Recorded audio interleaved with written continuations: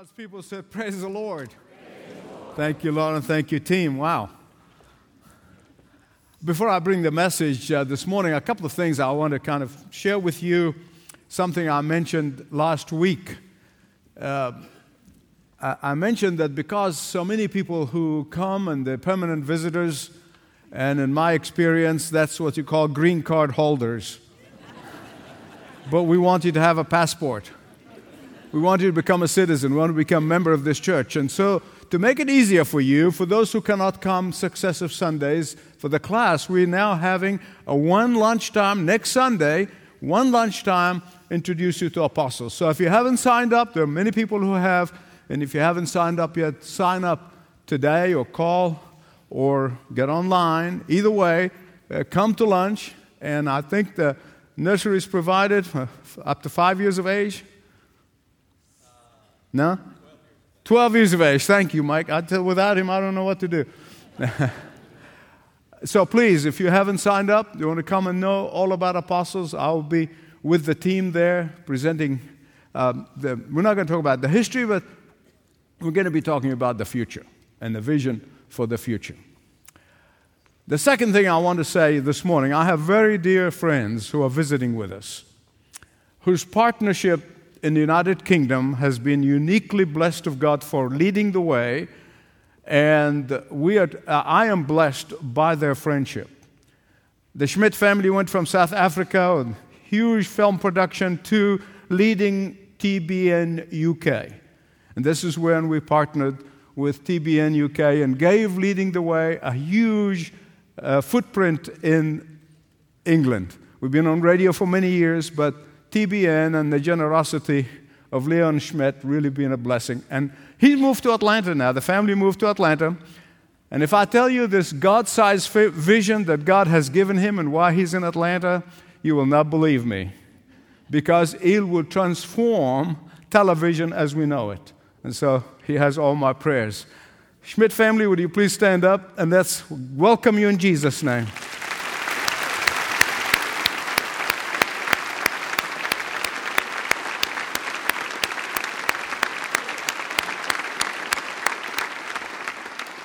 Father, I thank you that you do speak to us with great visions, and I thank you for raising up people like Leon Schmidt and his family to have big vision because we have a big God. And Lord, I pray this morning that you will elevate our sights, elevate our vision, that we will see that great God with whom one day will be and celebrate his presence in person. In Jesus' name, amen. In the past 30 or 40 years, there has been a number of people who claim that they have died and went to heaven and then came back. I think you know what I'm talking about. And of course, with this kind of claim, they wrote books, they made a ton of money and got media exposure. And in my personal judgment, mostly that's fraud. Except one person actually confessed it. One person came clean and he said all the stuff that he said in that book was all made up. It's absolutely astounding to me, and I'm sure it is to many of you, if not most of you, that these dear people are willing to hear and believe these pretenders are not willing to believe in the one and only true Son of God, divine Son of God, who actually rose from the dead. It's astounding to me. They can follow these people and read their books by the millions, but they do not believe the one who rose from the dead after 3 days, not just a couple of minutes or a few minutes. And that is why the story that Jesus tells is of vital importance. Listen carefully. Jesus, who coexisted with the Father before all worlds, Jesus, who is a member of the Holy Trinity from before the foundation of the earth, he tells something that has actually taken place, something that has happened obviously is in the Old Testament because that was before his death and resurrection. Jesus, who alone knows the realm of the spirits and what goes on the other side of the curtain, tells this story about two men, the real men. This is not a parable. Two men, one was rich but lived a self-centered life, and one was poor and yet was righteous. They both died, and they each went to one of the two locations. Make no mistake about it, there are only two locations in which everyone is going to end up, either heaven or hell. Now, I got news for you. If hell does not absolutely disturb your sleep and makes you work day and night to see that people not go there, there's something wrong about your salvation. Can I get an amen? When the man who lived for self this whole time gets into hell for just few seconds, as I often used to say, 2 minutes in hell turned him into an evangelist. And he immediately turned to Abraham and he said, Father Abraham, get Lazarus to rise from the dead, because I want him to go back and warn my family so they don't end up in this place of torment, pain, and suffering. Then came the answer. Son, if they're not going to believe the Bible, if they're not going to believe the Word of God, even if someone rises from the dead, they will not believe. And that explained why these people are ready to go after these people, not to believe in God, but they're just out of fascination. And that is why 1 Corinthians chapter 15 is a vitally important chapter and is written for the believers. Now, if you're visiting with us, this is the second from the last in a long series of messages we started back in January from 1 Corinthians. Healthy living, healthy spiritual living in a dying and sick world. Here in this long chapter, one of the longest chapters in the Bible, the Apostle Paul gives us 6 things that every believer in Jesus needs to know 1 second after you die. He gives us 6 things that everyone must know. Even if you're not a believer, you need to know what the believers are going to experience. And I pray to God that this may be an incentive for you to become a believer in Jesus today. A few months ago, I was speaking to one of my non-believing neighbors, and I said to him, look, eternity is a long, long, long time. You need to decide where you're going to spend it. Last time I saw him, he said, I'm thinking. I said, don't think too long now. But as I said earlier, this is a message that is for believers in the Lord Jesus Christ. For those who know the Lord Jesus, but somehow are going through doubt about their eternity, or going through doubt about what will happen to them after death, if they are fearing what comes after death. And here are the 6 things I want to share with you very quickly. And by the way, if you want to follow this, as I said, it's a long chapter, but follow it with me in the Pew Bible. If you don't have your Bible app on your iPhone or iPad, I want you to follow in the Pew Bible, page 1789. Grab one from front of you, behind you. 1789. Here we go. The first thing Paul tells us in verses 1 to 11, that Christ's resurrection from the dead is the only true resurrection, verses 1 to 11. Secondly, he tells us that only the believers in Jesus Christ will be resurrected like Jesus, verses 12 to 19. Thirdly, he says all true believers live between 2 Easters, and I'm going to explain that in a minute. Verses 20 to 28. Fourthly, this life is a dress rehearsal for the real life that is to come. This is a dress rehearsal. It is what you practice in this life is what you experience in the real life. 5. In verses 35 to 49, there will be a body exchange. We'll explain that in a minute. 6, verses 50 to 58, you can live the resurrected life here and now in this life. Thank you. He said, amen for all of us. Look at this with me very quickly. Christ's resurrection is the first true resurrection. What does that mean? The resurrection of Jesus Christ after 3 days in the grave is the absolute foundation of the Christian faith. Without it, Christianity would be just another dead religion. Without it, Christianity is just another philosophy of life. Without it, Christianity is not worth a half a hallelujah.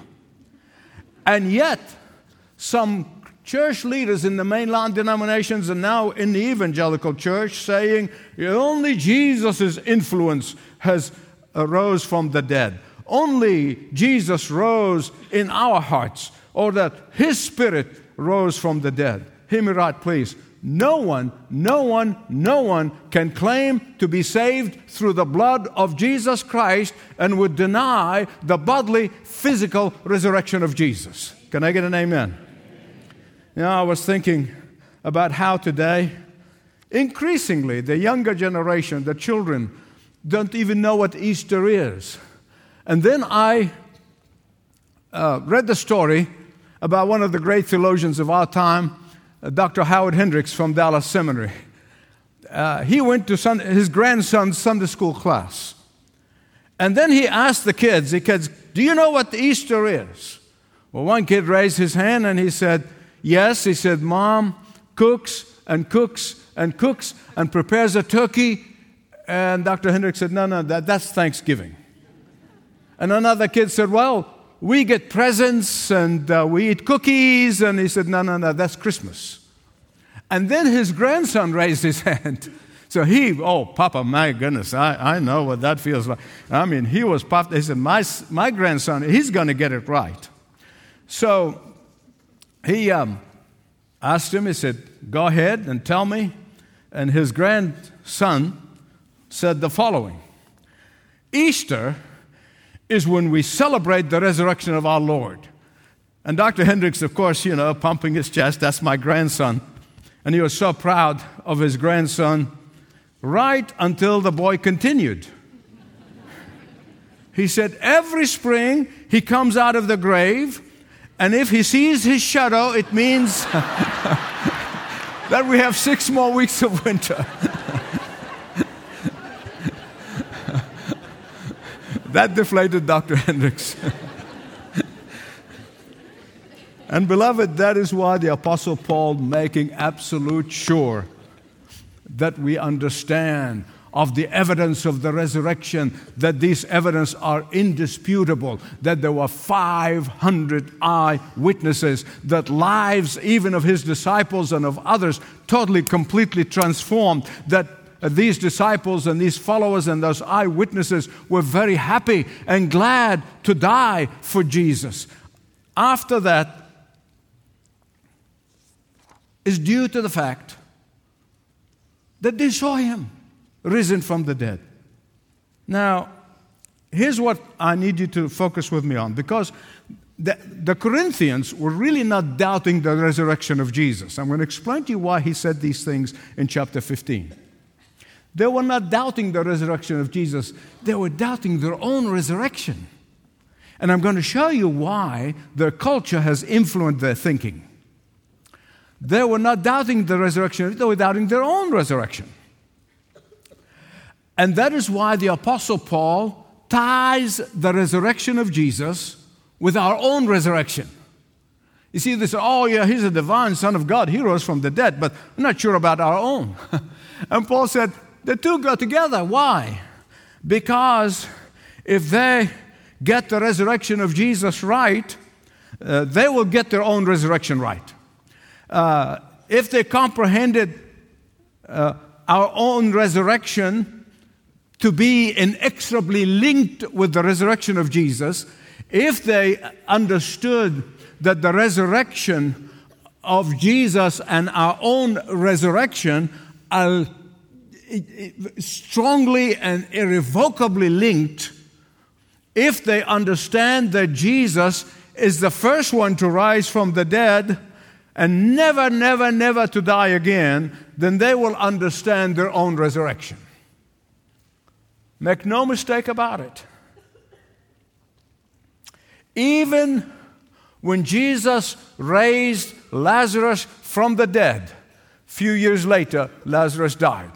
When Jesus raised the son of the widow of Nain from the dead, that young boy grew up and died. But only Jesus had a true resurrection because he rose never to die again.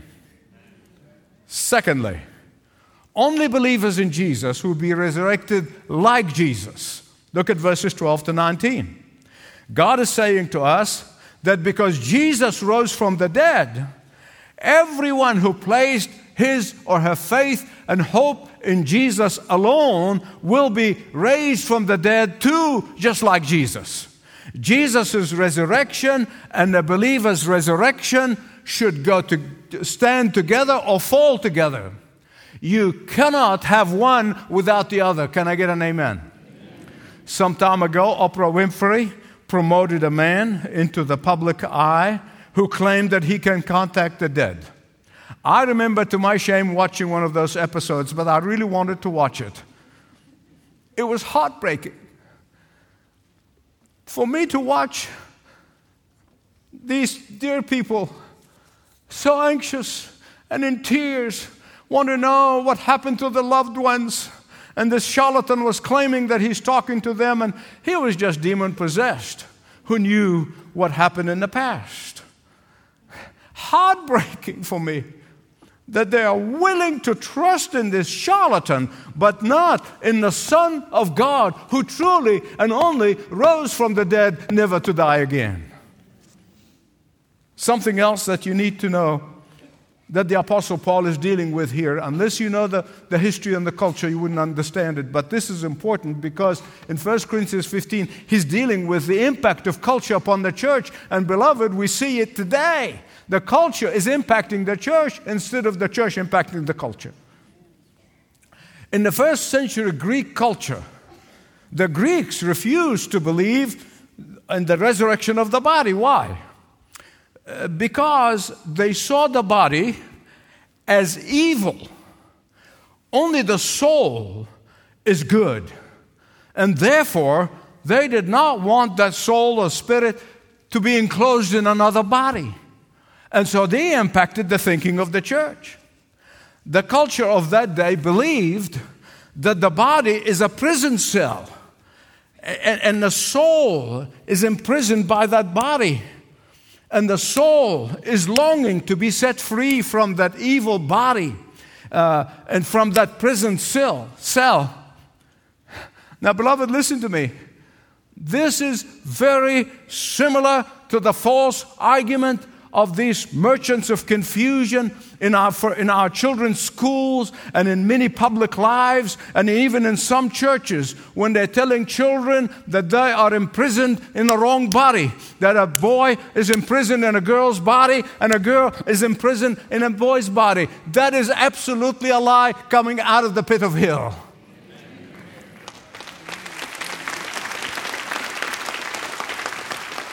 These militant fascists that begin to tell our kids and confuse our kids are impacting many circles in our society. And believers in Jesus must never entertain that thought. Why? Because our bodies are created by God just for us individually, and He will raise us to eternal life either in heaven or hell. The Bible says He created the male and female. And listen to me, there is no sex change that's ever going to change that. Back to Corinthians. And so Paul is teaching that the believers will have a new body, resurrected body.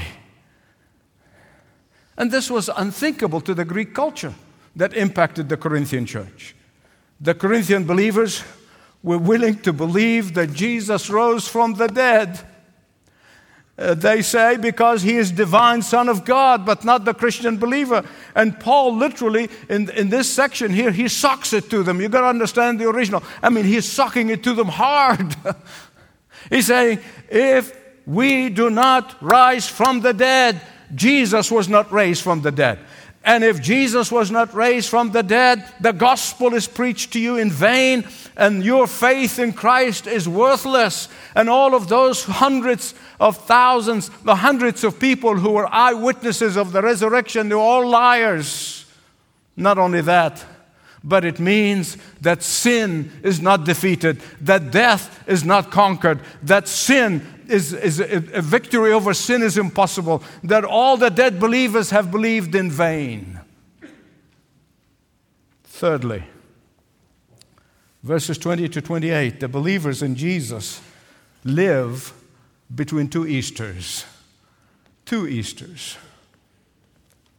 The first Easter was the day of Jesus' own resurrection, physical resurrection, bodily resurrection out of the grave. The second Easter is the day when we're going to be appearing in our resurrected bodies. Question: what does Paul mean by Jesus is the first fruit? What is the first fruit? You got to understand a practice that was practiced throughout the Old Testament to understand what it means. Why Jesus is the first fruit of those who rose from the dead. Verses 20 to 28. The first Easter was the first fruit. The second Easter is going to be the harvest. Now, the Jews in the Old Testament, they were agrarian society. So what do? When they see the harvest is ready to be harvested, they take a sample, almost 10% of what the harvest will be, and they will take that ripened fruit and they'll bring it to the priest in the temple, and they present it as the first fruit. It's the first fruit. Until that is offered to God, they cannot go back and harvest their crop. And that is why I tell people we must always give, and I'm going to say more about this in chapter 16. You give of the first fruit, not what left over, because nothing will be left over. But when you give the first fruit, God will bless the leftover. Amen? The same thing happens with the resurrection. The first fruit is Christ's resurrection. That is the first installment. And therefore, our own resurrection is going to be the harvest. Listen to me. There was time when you were not, but there will never be a time when you will not be. Everyone is going to live eternally. The question is, where will you live it? Where would you live it? Can only be two locations.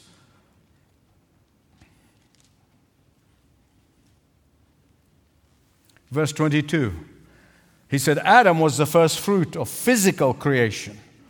Adam was the first fruit of sin and disobedience. Adam was the first fruit of physical death. And the harvest of that crop is our pain and our sorrow, our sin, our grief, our tears, our death. All humanity participated in that harvest. The first fruit was Adam's death and disobedience.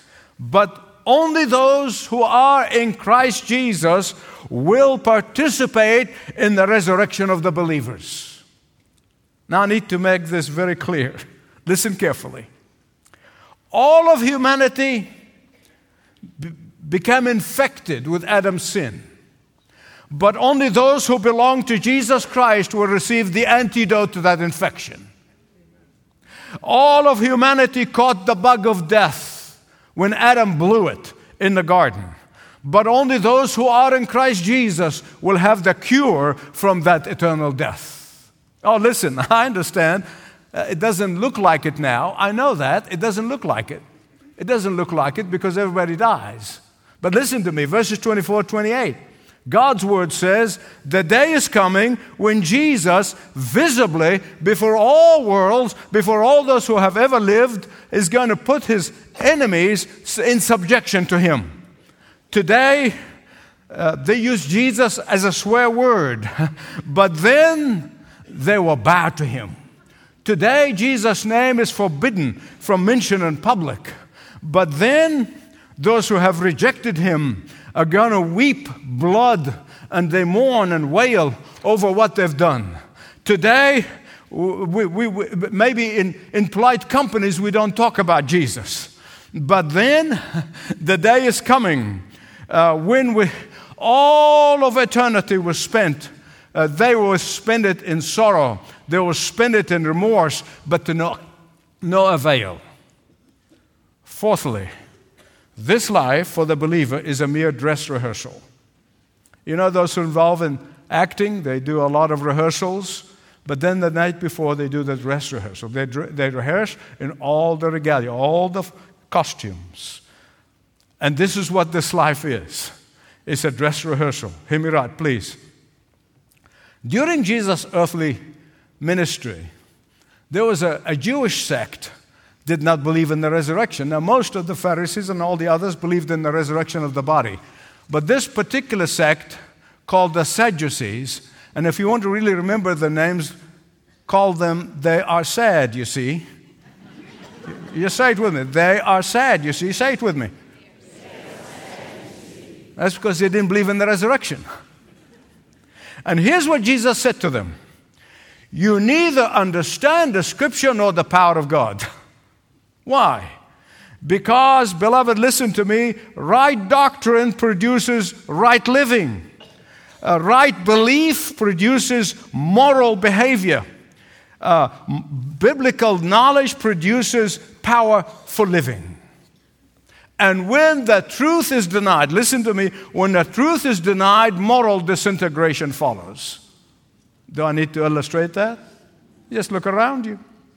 When the truth is denied, moral disintegration follows. Look at verses 29 to 34. Paul is telling us that if you remove the resurrection, if you deny this fundamental, foundational truth of our God's redemption, if you doubt your eternal future, if you fear what is beyond the grave, you will not only live a powerless life, but you will live a messed up life. Why?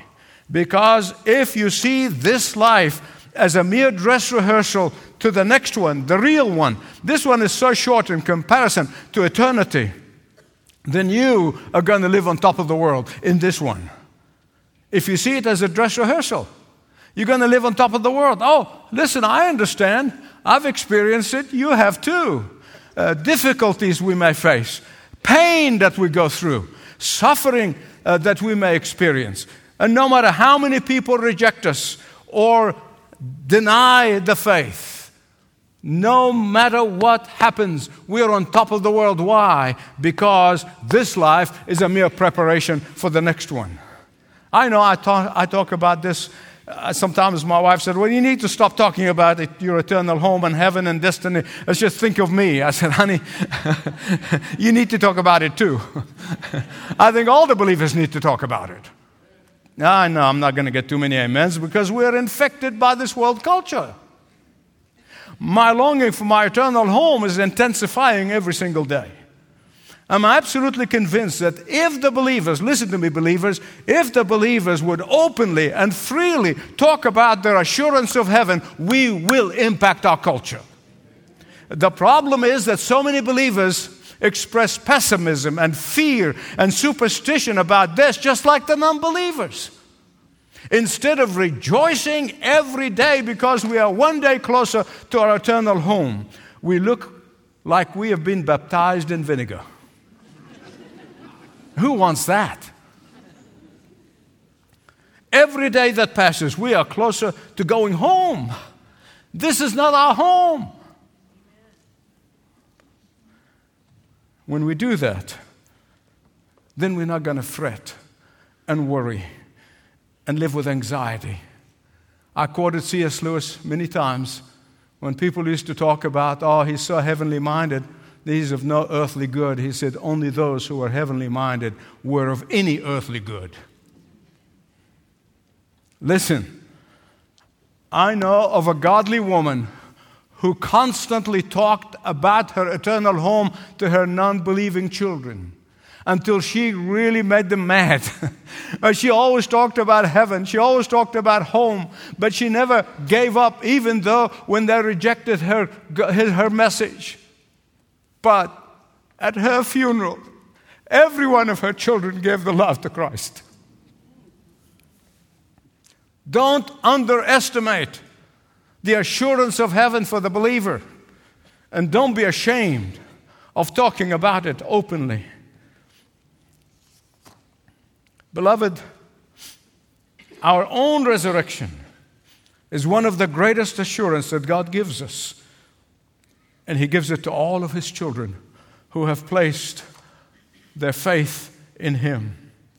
There may be somebody here watching around the world. I know we got millions of people watching on Kingdom Sat because this is alive, going into millions of homes in the Arab world, whether they'll be here in this sanctuary or those who are watching around the world. There may be someone who may believe that Jesus is their Savior, but they fear their physical death. Listen to me, sir, madam. This fear is directly from Satan. It's not from God. Now, can I get the believers who believe this say amen? Amen. Well, some of you do, particularly on this side. Somehow on this side, nobody believes that. You don't believe that? Okay. Listen. The only reason you would fear is because you're not walking with the Lord. That's only the only reason. And you need to shake off that fear today. Today you can start seeing this life as a mere dress rehearsal for the one to come. Today you can begin to look forward to your eternal home. Today you can begin preparation for that eternal home. Today you may need to rewrite your earthly will to reflect your anticipation of your heavenly inheritance. Verses 30, 31, and 32.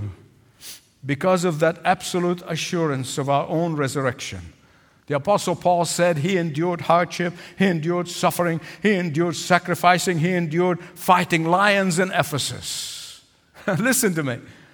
The one and only thing that makes you willing to suffer abuse, ridicule, insult, hardship is the knowledge that this life is only a what? Come on now. Is what? Now, beloved, listen. There is not a week that passes by, probably somebody shows me, will tell me about being attacked in the media, and the social media, on the internet, and all that stuff, and people attacking me about my worldview and about my biblical views, and certainly about my strong stand for biblical truth. Do you think that troubles me? Not on your life. The truth is, only emboldens me to want to live for Christ and preach His word unashamedly, unabashedly.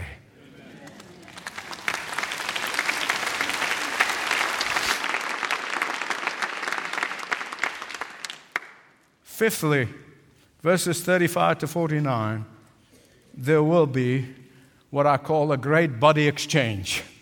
A great body exchange.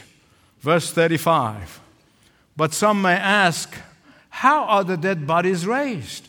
And with what kind of body they will come? Thank God I don't have to give the answer. The answer is here, verses 36 all the way on to 49. Paul clearly answered this question. It is like a planting of a seed. You put that seed in the ground, it dissolves in the ground, and in its place, there is a whole lot of grain comes up. The same God who is involved in the process of planting and harvesting of the grain is the same God who is involved in the process of our bodily death and resurrection. When He spoke of His own body, in John chapter 12, verse 24, the Lord Jesus said, unless the grain gets into the ground and decomposes, it cannot come again into new life. Hear me right, please. When Jesus was crucified and died on that cross, and then He was buried, His physical body ceased to exist. His physical body, with which He lived for 33 1/3 of a year, ceased to exist. But a new body, supernaturally provided to Him by the Father, a resurrected body came to its place. Jesus' glorified body was so radically different from His earthly body, so much so that if you remember, the disciples from Emmaus did not recognize Him first, and they did later. His glorified body was no longer limited by time and space and natural substance. His resurrected body was radically different, and so will be the resurrected body of every single believer. Listen, while the seed may radically be changed. Listen carefully. This is important because I know this is a question on the mind of many people. I've been asked many times. While the seed may radically be changed when it is when it's planted in the ground, and when our bodies will disintegrate, but a new plant is going to come. What is that? It's going to be you and me. It's not going to be a different person. It's going to be a different body, but not a different person. Well, think about this with me, okay? Think about this. When you plant cotton, what do you expect? Wheat? No. When you plant corn, what do you get? Expect barley? No. If you plant cotton, you get cotton. If you plant wheat, you get wheat. If you plant corn, you get corn. In the same way, our resurrected body may be radically different, but our identity will be the same. Oh, we're going to recognize each other. We're going to recognize our loved ones. Isn't that a cause for rejoicing? Isn't that cause for rejoicing?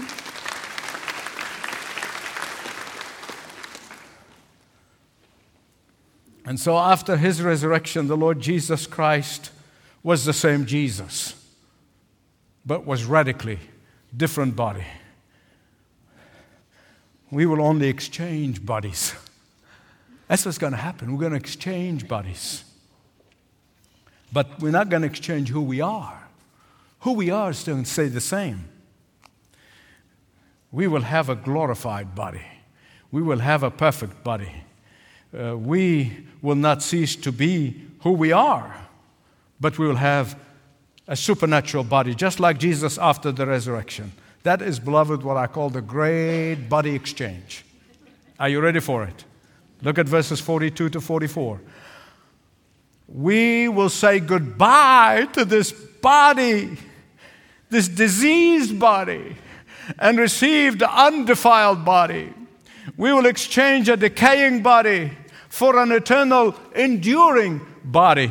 We will exchange a body that is capable of dishonoring the Lord for a body that will honor Him all the time. We will exchange a body that is weak in resisting temptation, that is weak in resisting sin, that is weak in resisting diseases and brokenness, for a body that is immune from temptation, sickness, sin, disease, and pain. We will exchange our natural bodies for supernatural bodies. Now, amen belongs here.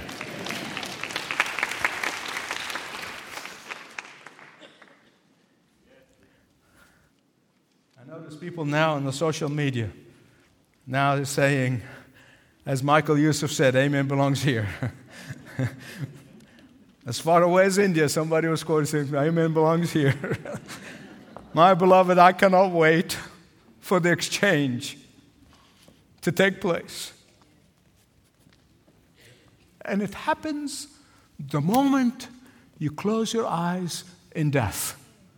You go from the tent to the mansion. Hello? And that is why the Apostle Paul tells the Thessalonians, he said, when a believer dies, we do not sorrow like non-believers who have no hope. Why? Because it's only temporary goodbye. It's only temporary goodbye. It's in my will that when the Lord takes me home, I want this church to have the biggest celebration they've ever had. Because that's what I'll be doing. Hello? I know some of you are uncomfortable about this. I wish you'd get over your shyness. Number 6, verses 50 to 58.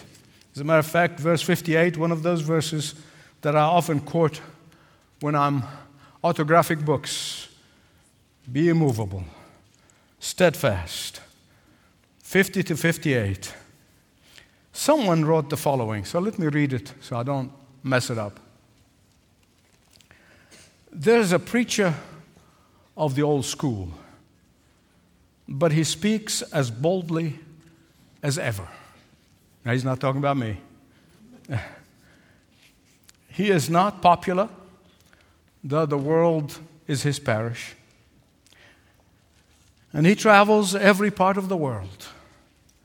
He speaks every language, and he visits the poor, and he calls upon the rich.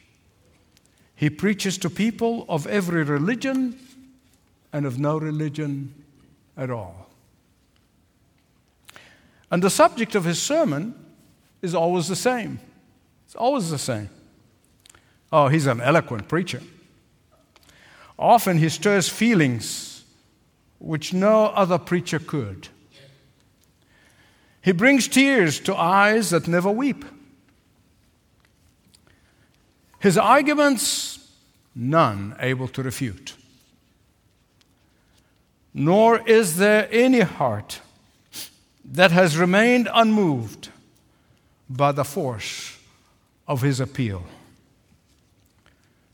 He shatters lives with his message. Most people hate him. Everyone fear him. His name is death. Every tombstone is his pulpit, and every newspaper prints his text. And someday, every one of you will be his sermon. Now, I don't know about you, how you react to something like this. Only you know that. I don't know how you respond to something like this. Do you see it as morbid? Something you want to avoid talking about? Don't mention it. It's not good to talk about it. You see it as, you never bring it up in polite company, that's for sure.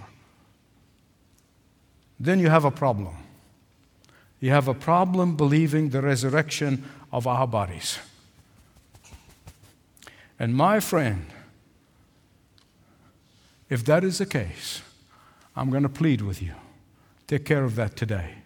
Take care of that today. Do not come to the Lord's table without taking care of that. Even if you walk down this aisle, say, Lord, I don't know why I'm fearing something that is so wonderful that you have in store for me, and whether it will be today or 100 years from now, it doesn't matter. If you really believe in the resurrection of Jesus, you should be able to look at death in the eye and say, come on, death, make my day. For you will give me an opportunity to receive my glorified body. You will give me an opportunity to see my Lord and my loved ones. You will give me an opportunity to show you that you are no longer master over me. You might think that you have destroyed family relationship. You might think that you have a broken family love. You might think that you can bring grief to my loved ones. But oh, death, you cannot torment me anymore, because Jesus broke your sting. Jesus destroyed your power. Jesus had rendered you toothless.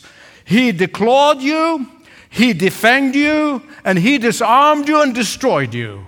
And because of this, I will stand firm. I will be immovable. I will be steadfast. It will always be, because I know that my toil and my labor for the Lord is not in vain.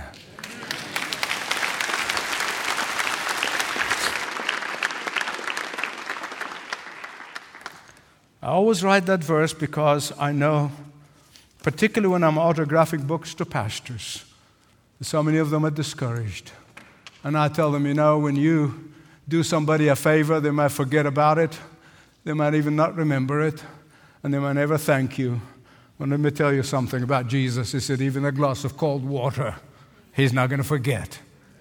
Your labor in the Lord is not in vain. Will you stand up and pray with me?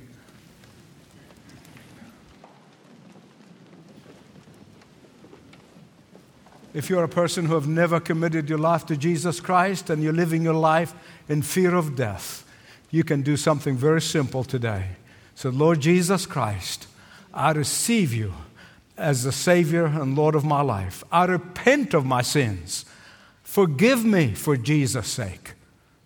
And if you're a believer, who have been walking with God, but you're living in fear and just like the rest of the world, and you're not any different from them, and you're fearing death, and you're fearing that, and you're living in terror and anxiety and worry. So, Lord Jesus Christ, wash it all away. Help me to live for you.